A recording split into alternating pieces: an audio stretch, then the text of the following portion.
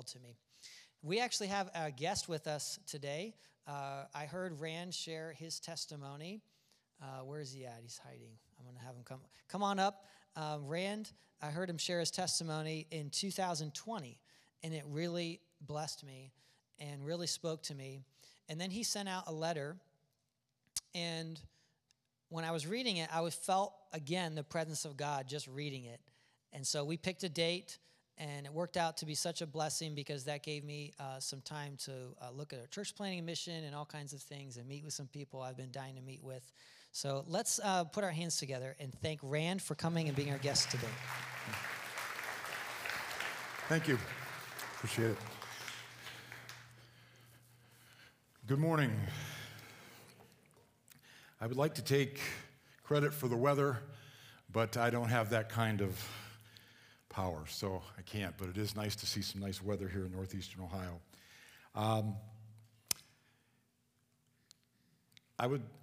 First of all, it's a privilege to be here at Rock of Grace Church, and I would like to thank your pastor for giving me the opportunity to share our testimony. The last time that I was in this part of the church, I was running up and down the floor refereeing a basketball game. So it's been a while. Not going to do a whole lot of opening remarks here and get into my testimony. I like to call this our story, God's glory. And folks, many of you here have been through difficult times in your life. And it is in those times that we come to know our God in a very, very special way. And that's what I'm going to be talking about this morning. I hope that it encourages you in your faith, and I also hope it reaffirms the fact that we serve a God that is real and faithful. In 1987, at 32 years old, Linda and I had been married for 12 years. We were raising two sons. We had owned our home, and I had worked at that time at the Trumbull County Auditor's Office for 14 years as a deputy county auditor / appraiser. I was finishing my second term on the Maplewood School Board, and in working in the auditor's office, I had run two countywide campaigns for the auditor at that time, one that elected him, and then another that re-elected him. And because of that, I became fairly well known in political circles in the county. And the auditor and I had talked that when he retired sometime in the 1990s, that I would then run for Trumbull County Auditor. So that became my dream, and that became my focus, and that became how I was going to make life better for my family. In 1987, I decided to run for the position of Mecca Township Fiscal Officer. And I sought an opinion from the prosecutor's office and they said that there would not be a conflict between the elected position and my current county position. As I am climbing this political ladder, I did not realize how it was affecting my wife. In November of 1987, I won that election, and the person that I had defeated brought a lawsuit that said that I could not hold both positions. And it was then that I realized that the opinion given by the prosecutor's office was not a correct opinion. So in April of 1988, I felt that people had voted for me, and I needed to honor their vote. So I left my full-time position in the county auditor's office, and I went into full-time insurance sales with my brother, Tim. Now, I want to clarify something before I go forward here. In those days, when a man was elected to this particular position, and you lived in a smaller township, the office was in your home. And it was assumed that your wife would help you with some of the duties of that position. And Linda had handled bookwork at Biggins Furniture, for some of you that go back a ways, in Cortland for 12 years. So she handled that part of it. I took care of the other duties in my full-time sales position. In 1989, we went through 6 months of just different types of harassment.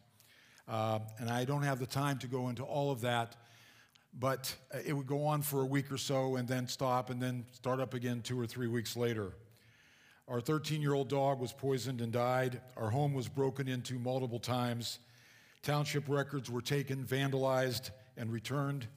Threatening phone calls were made to my wife. In the middle of the night, I received calls that said, "We will destroy you." And our youngest son, Matt's life was threatened. And I really don't have any answers for this time. The sheriff's office investigated. Nothing was ever solved or any arrest made. So in the fall of 1989, this had went on for 6 months. And I could tell the toll that it was taking on Linda. And I didn't know exactly how it was affecting our children. And I remember I was standing in the kitchen one night and I told Linda that this just can't go on anymore. This has got to come to an end. So we went upstairs to our bedroom and she sat on the side of the bed and I knelt down beside the bed. And I started to pray. And I told the Lord that in His Word, He said He would never give us more than what we could bear. And I said, Lord, we're at that point. We need for You to intervene. And at that point in my prayer, Linda interrupted my prayer. And in her voice, but not in how she would pray, these were the words that she spoke. I am the Lord your God. I have heard your prayers. I will honor them. I have built a hedge around you and your family. Peace hath come. At this time, I thought it was just for the present. But as we faced further test of our faith, as time went on, I realized that it was God's promise. I don't have a name or an explanation for this, but I was there and heard and saw it happen. And that night, the harassment ended. There was never any more instances of it. In 1991, I was reelected to my second term as Township Fiscal Officer.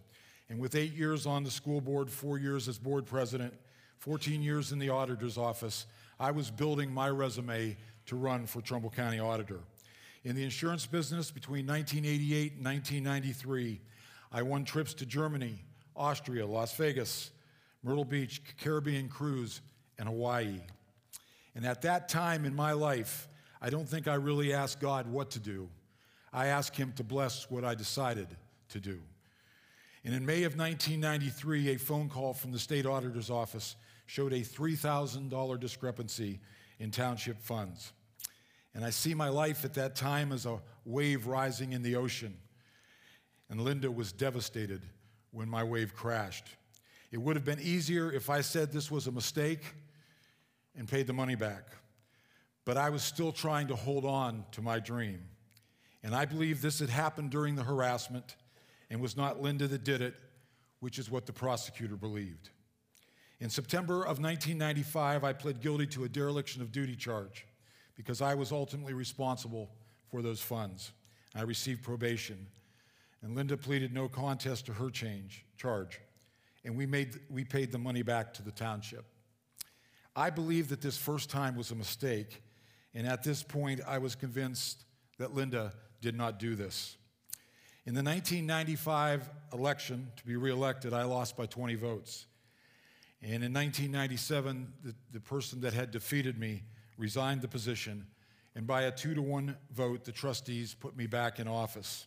And I felt that God had restored this position to me. My father was diagnosed with terminal cancer in June of 1999, and in the November of 1999 election, after being appointed, I lost, and it was a bad loss, and I knew that my 20 years of holding elective office was over. In December of 1999, Linda took a trip to San Antonio. She had never lied to me in the 28 years that we had been together, and I never considered that she would. Now I want to stop here for a minute. The part that I'm going into next is difficult. And I want you to understand something. God called me to share this testimony. So He gives me the strength to share it. It isn't easy.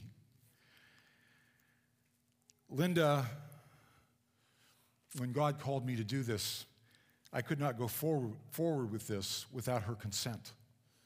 And she gave that consent. This is the 12th church that we have been at. And what I'm going to go into here is not easy.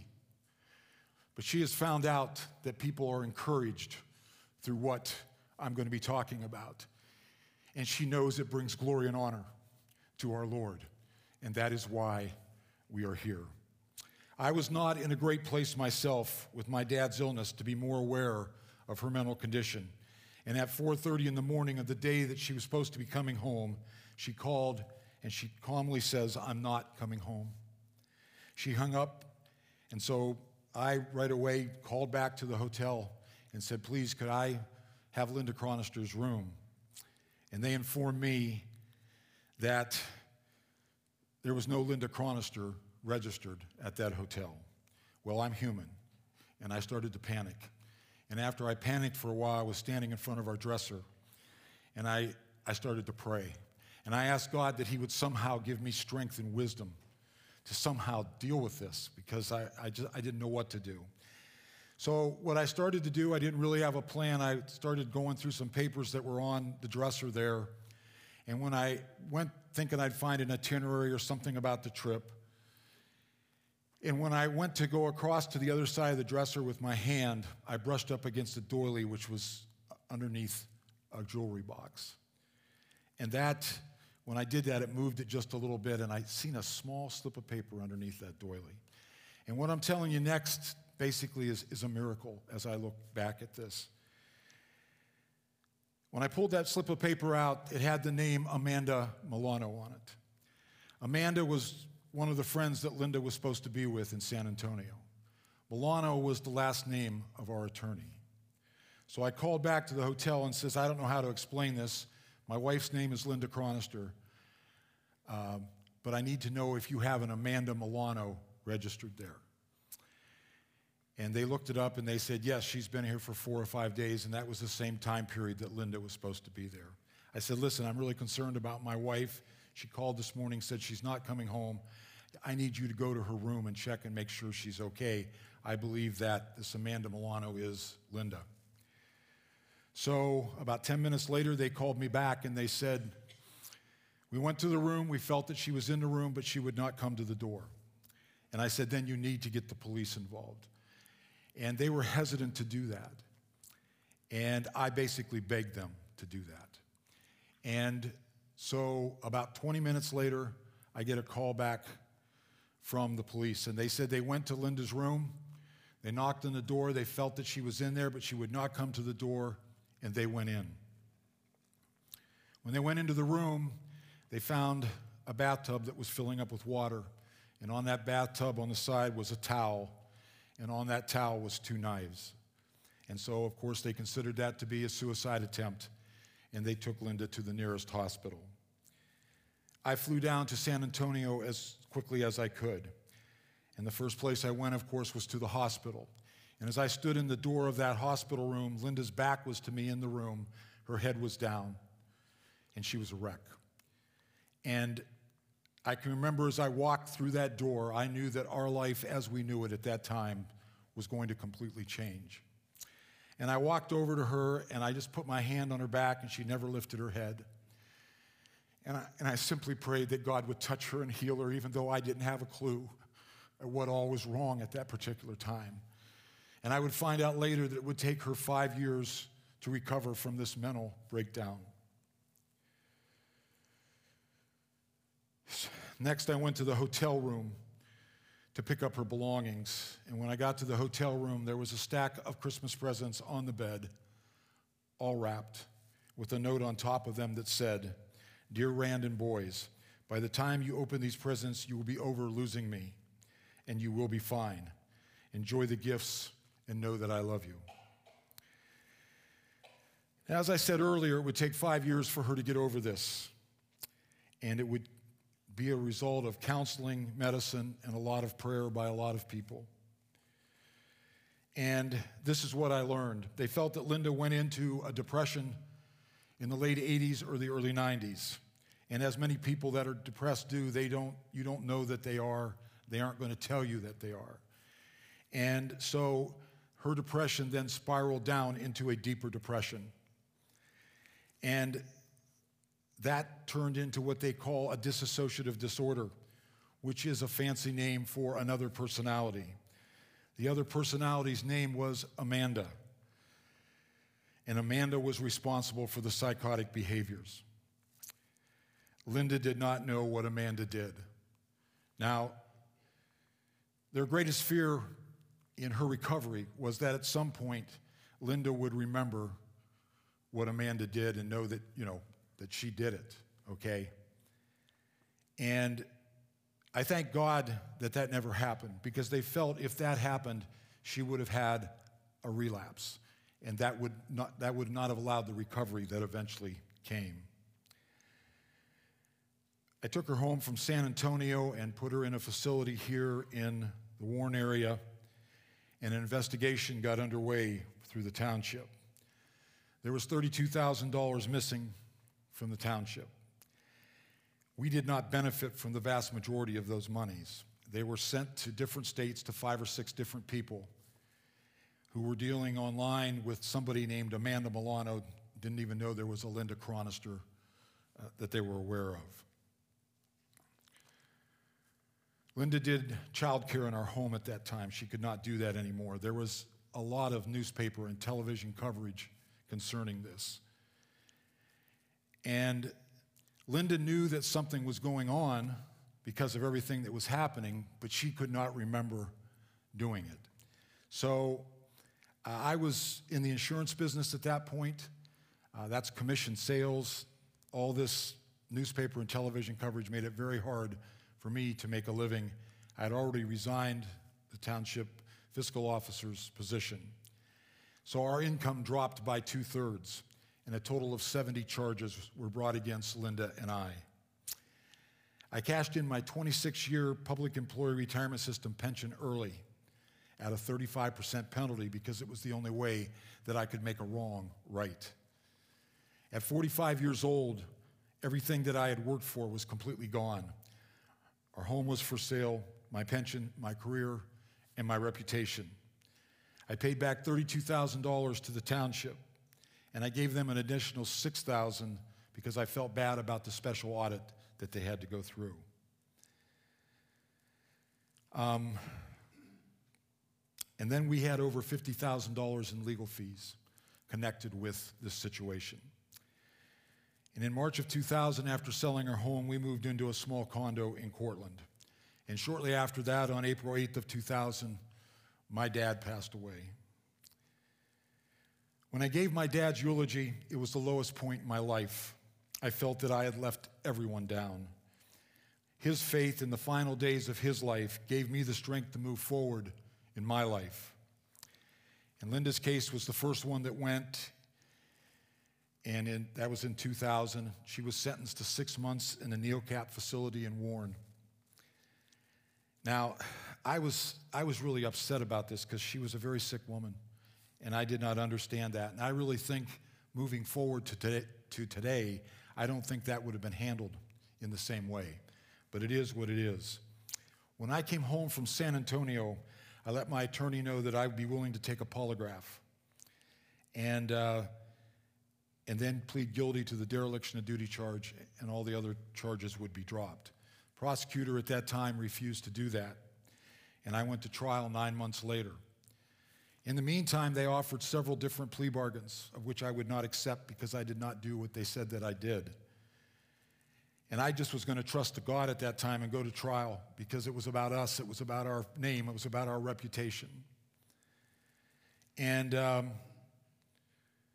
1 week before I was to go to trial, prosecutor got a hold of our attorney and said, we would like Rand to take a polygraph in Akron with an independent polygrapher by the name of Robert Evans. And if he passes that polygraph, we will drop all the charges but one, and he would plead guilty to the dereliction of duty. So my attorney explained everything to him. He says, Rand, this is your decision.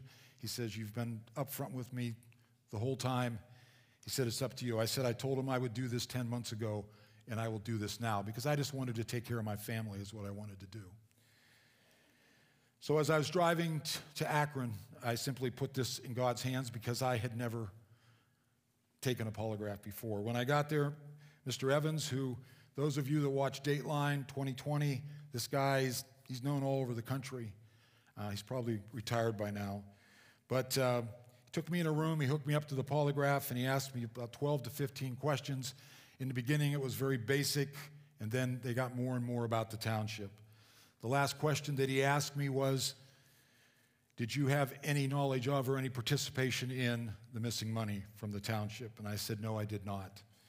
5 minutes later, my attorney comes into the room and he says, Rand, he said that was a very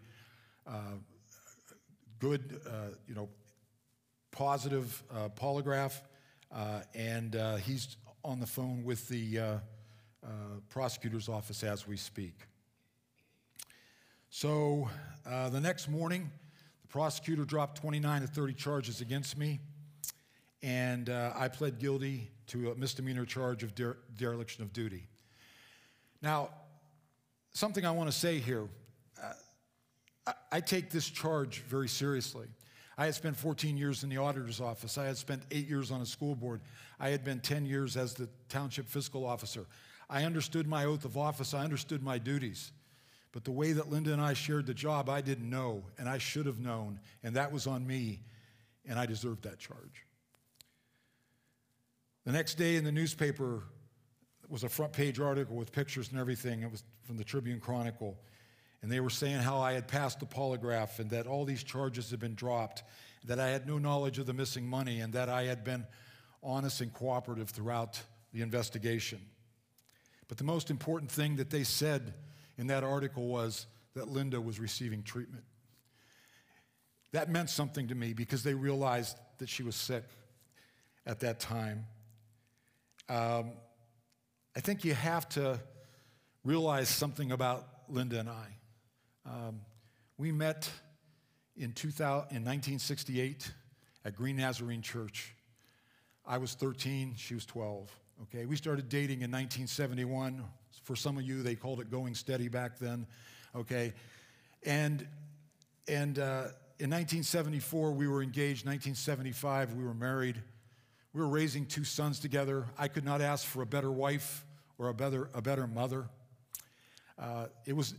Linda's one of the most selfless people that I've ever known. It's never about her. So for them to recognize that she had an illness meant the world to me because I wanted people to know who she really was. That wasn't what was being depicted in the newspaper or on television. And when I look back at that time, and I look forward to today to see her recovery, I knew back then that I served a God that was fully capable of bringing her back to who she was. I was thrilled for all the people that had believed in me during this difficult time. I was who I said I was. And I received a 1-month sentence. I was never behind bars, and I was on work release 5 days a week. 1993 through 2001 was the longest, deepest valley of my life.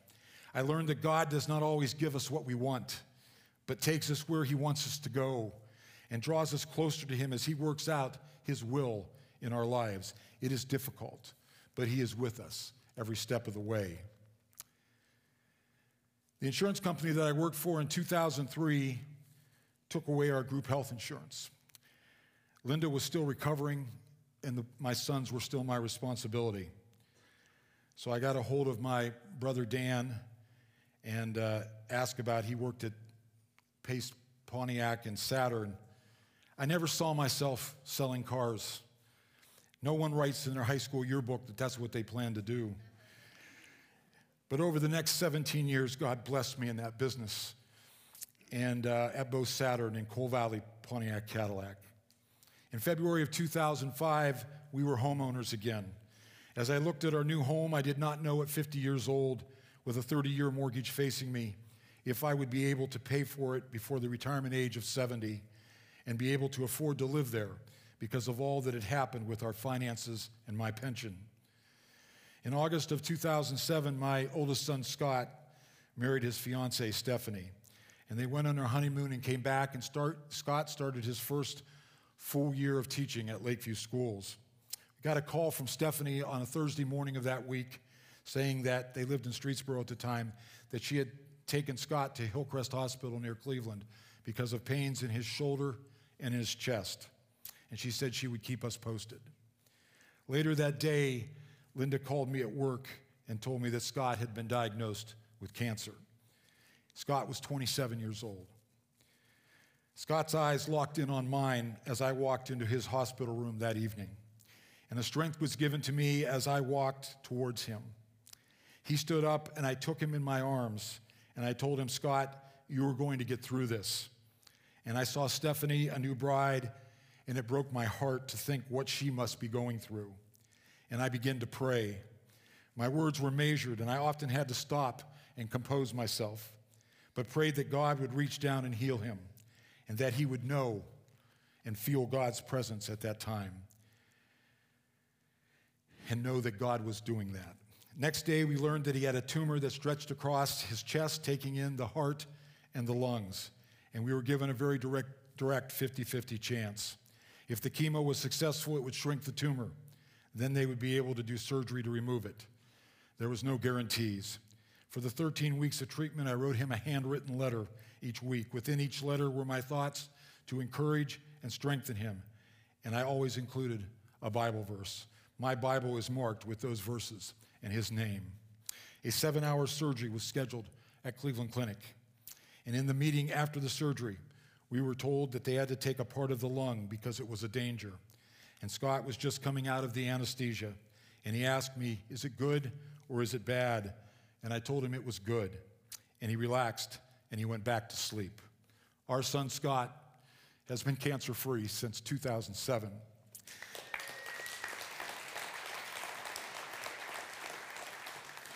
And I think back to Linda's words in September of 1989. I am the Lord your God. I have heard your prayers. I will honor them. I have built a hedge around you and your family. Peace hath come. In 2012, my youngest son, Matt, married his fiancée, Ashley. When I seen the joy in Linda's eyes as she experienced her sons finding love, marriage, buying homes, and now the grandchildren that we are blessed with, she was here to see and love every moment. Linda has been medicine-free since her 5-year recovery.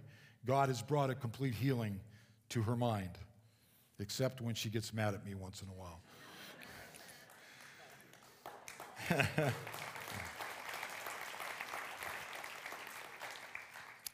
August of 2017, my mom passed away from Alzheimer's at 86 years old, and I prepared her eulogy.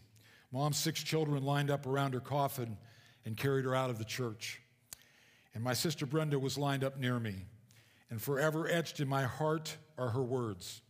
Though at times I've tried to forget them, I have also wrestled with them, and ultimately I am thankful for them.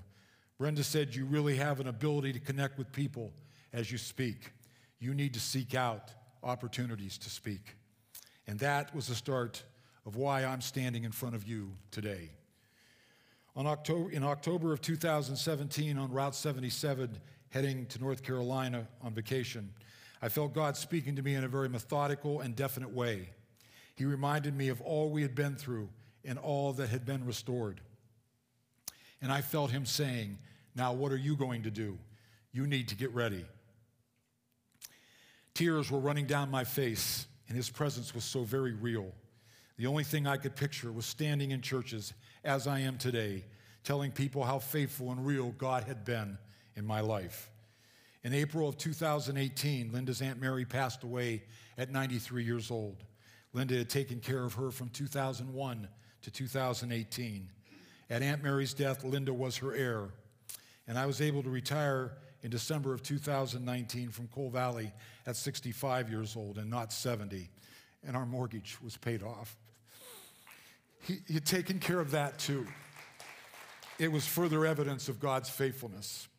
Late summer of 2018, I called my sister Liz as a fleece about putting my testimony on paper. I asked her to pray about it, and I did not bring it up to her again. In October, Liz responded. She said, golfing is over for the year. Let's start working on your testimony. I smiled. I said, okay, Lord, that's confirmation. And I told my sister, yes, I'm ready. Liz is here today. This testimony and the ability for me to present it and have it all in the form that it's in, I could not have done without her. So thank you, Liz. My sister Liz and I worked on this testimony until February of 2020. And I scheduled my first church to speak at, and that was on March 15th of 2020. Spoke at that church, and then the next week, everything got shut down with the pandemic. So the other scheduling that I had done all got kind of canceled there. But during that time, there was going to be two things that was going to happen in my life, in the life of my family, that would really affect this testimony and have a drastic effect on me also. On Thursday, May 9th of 2020, I received a phone call informing me that my brother Dan had taken his life in his garage, in his truck, by carbon monoxide poisoning. I was shocked and stunned, and I didn't really know how to feel. And on Friday, I started to grieve with tears and memories of my brother. He was 53 years old, and things were happening in his life that I considered to be very positive. But he had suffered through bouts of depression, and we always felt that it was under control. That's what he led us to believe. So this came as a great shock to all of us. On Saturday, I started to question how he could do this, and Linda helped me to understand his state of mind and from what she could remember from her experience 20 years earlier. And by Sunday, I was deeply troubled by what I kept envisioning as his last hours preparing to take his life. God answered me in such a revealing and powerful way that I actually pictured the following in my mind. And you can put any tag on this and you can call it anything you want, but I see it as God meeting my need at that point in my grief. I could see a darkened garage with my brother's truck and his body in that truck after he had just breathed his last breath. I heard the back door of the garage open up, and Satan came walking in to claim his prize. And Jesus appears, and he positions himself between my brother and Satan. And Jesus speaks. He is mine. He belongs to me. You may have taken away his joy and happiness. You were successful in making his life miserable, which along with his depression caused him to take his life. But over 2,000 years ago, I died on the cross for his sins long before he was born. And as a young man, he accepted that gift. He asked me to come into his heart and his life. He asked me to forgive his sins. And he told me that he would do his best to live and serve me. Jesus continued speaking and said, I am here today to take his soul. And he looked at Satan and said, you will leave here with only his deceased and decaying body. He is mine. He belongs to me. And today he will be with me in heaven.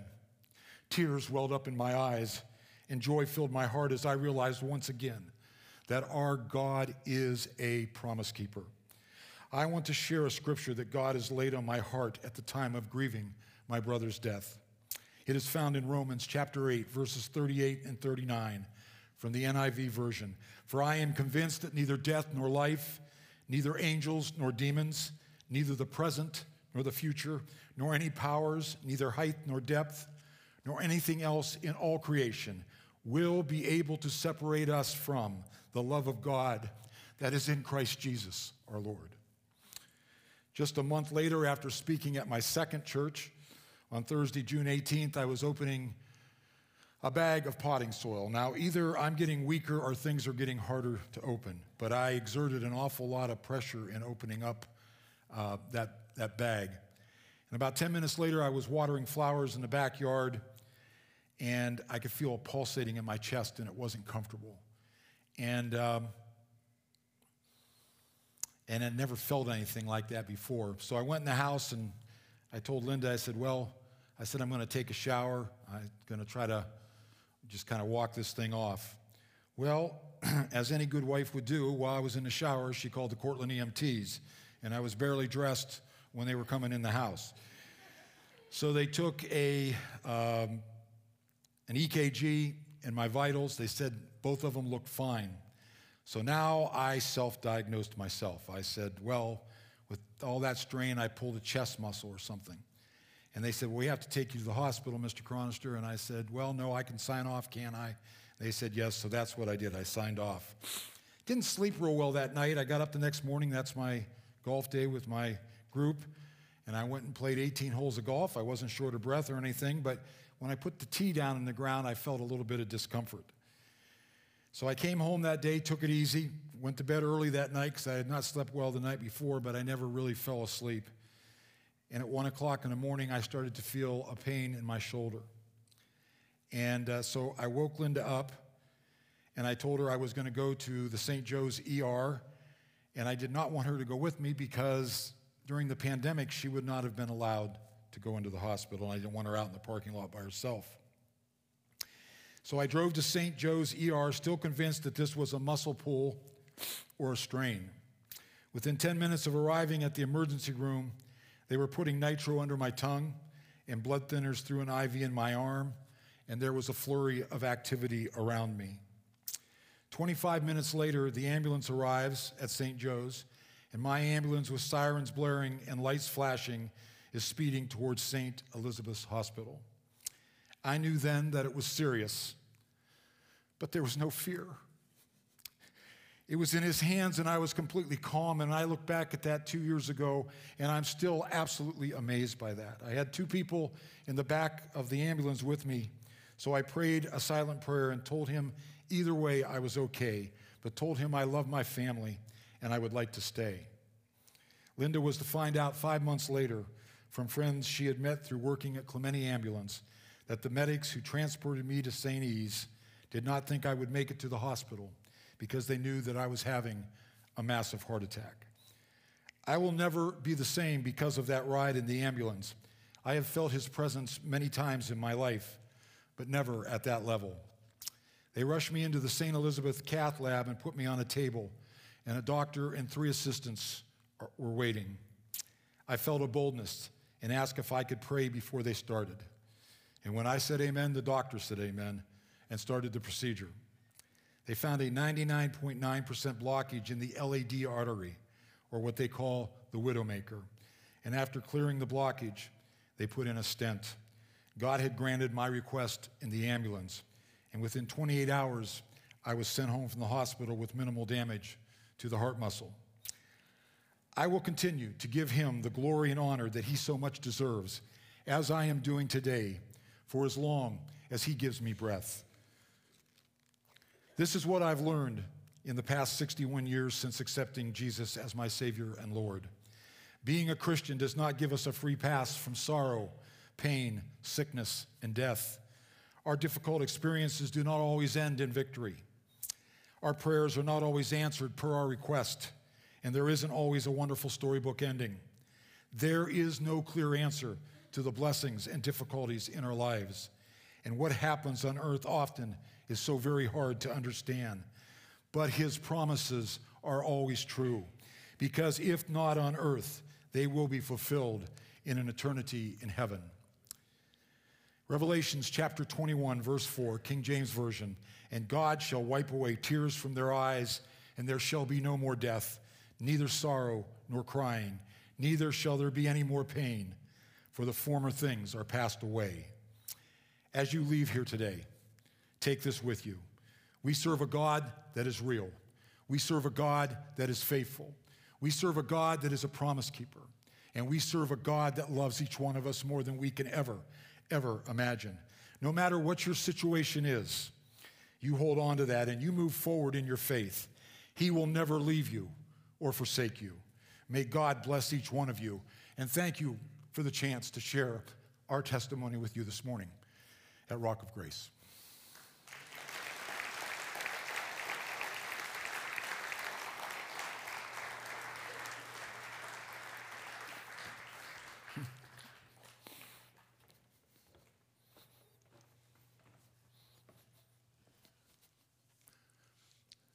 It can be tough to hear stuff like that, right? Because as I'm talking, can we have the altar team? We need to respond, right? We have to. So as I'm speaking, if the altar team could take your positions, it's even okay if you're up front over here.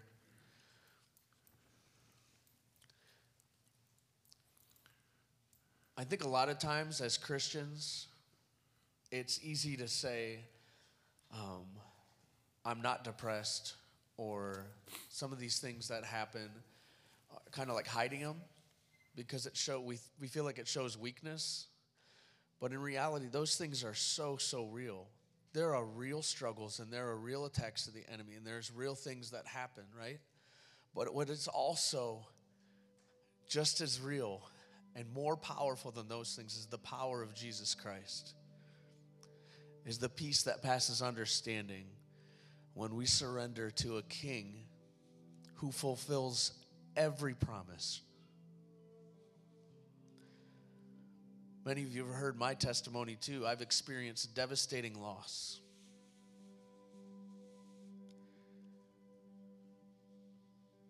And I don't have all the answers, but I know the one who does. Can we maybe dim the lights a little bit? Yeah, thank you. Church, can we stand together?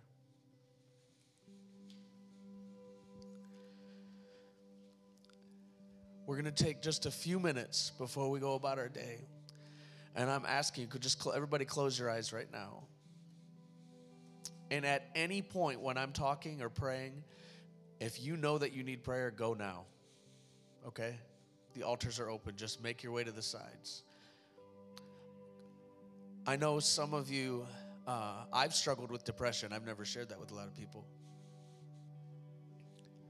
Some of us are struggling with things that we know our parents and our grandparents struggled with. Some of us need healing and have cancer or a sickness. Some of us are just have anxiety and struggle to sleep at night. Some of us have an overwhelming fear even to go to the altar for prayer. But I'm telling you right now that if you have courage,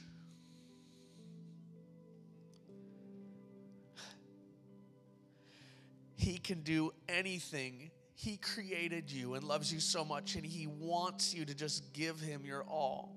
So if you struggle with that fear, would you go to the altar? Just anybody on these sides, just make your way now. I know it takes courage, but I'm asking you to have that courage. If any of you needs healing in your body, if any of you struggle with that fear, if any of you are struggling with your marriage and need a healing, if anybody has just that unanswered, you don't know what to do, we serve a God who can do anything, church. Anything. Anything. Just bring up that music a little bit. We're just going to take a couple minutes. He can do anything. He can heal your cancer. He can heal your migraine headaches. The Bible tells us to lay hands on each other. Amen. I see some of you going.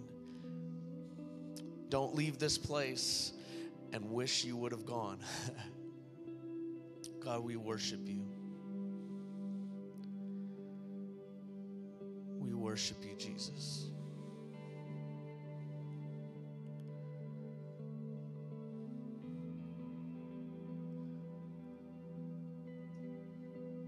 I feel like there's somebody that has a significant problem with hearing and have tried many different hearing aids and it just doesn't work. And you've really struggled with that. You've even had to just order or think about spending money on new hearing aids. Is that anybody in here? Just wave if it's you. Amen. Reach our hands over this way.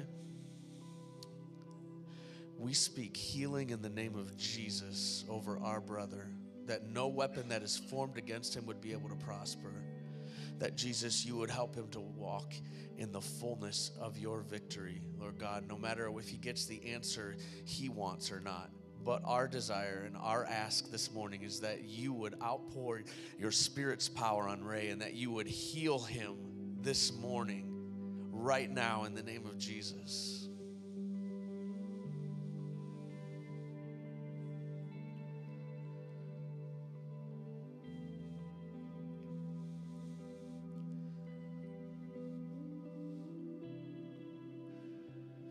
My wife has a picture on our wall that says, "What if?" And it's basically, what if the thing you fear happens? What will your response be? And I know most of us, our response is, we'll serve God anyways. I know if I don't get my new eye on this earth, I'm going to worship God anyways, right? But what if he wants to heal you this morning? What if today's the day? What if today is the day that cancer is healed in this place? What if today's the day?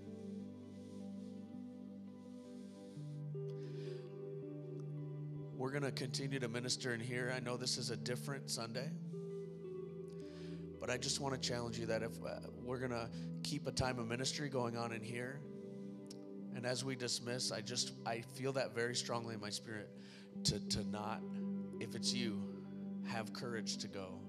There is power in that laying on of hands. Amen. So God, we worship you today.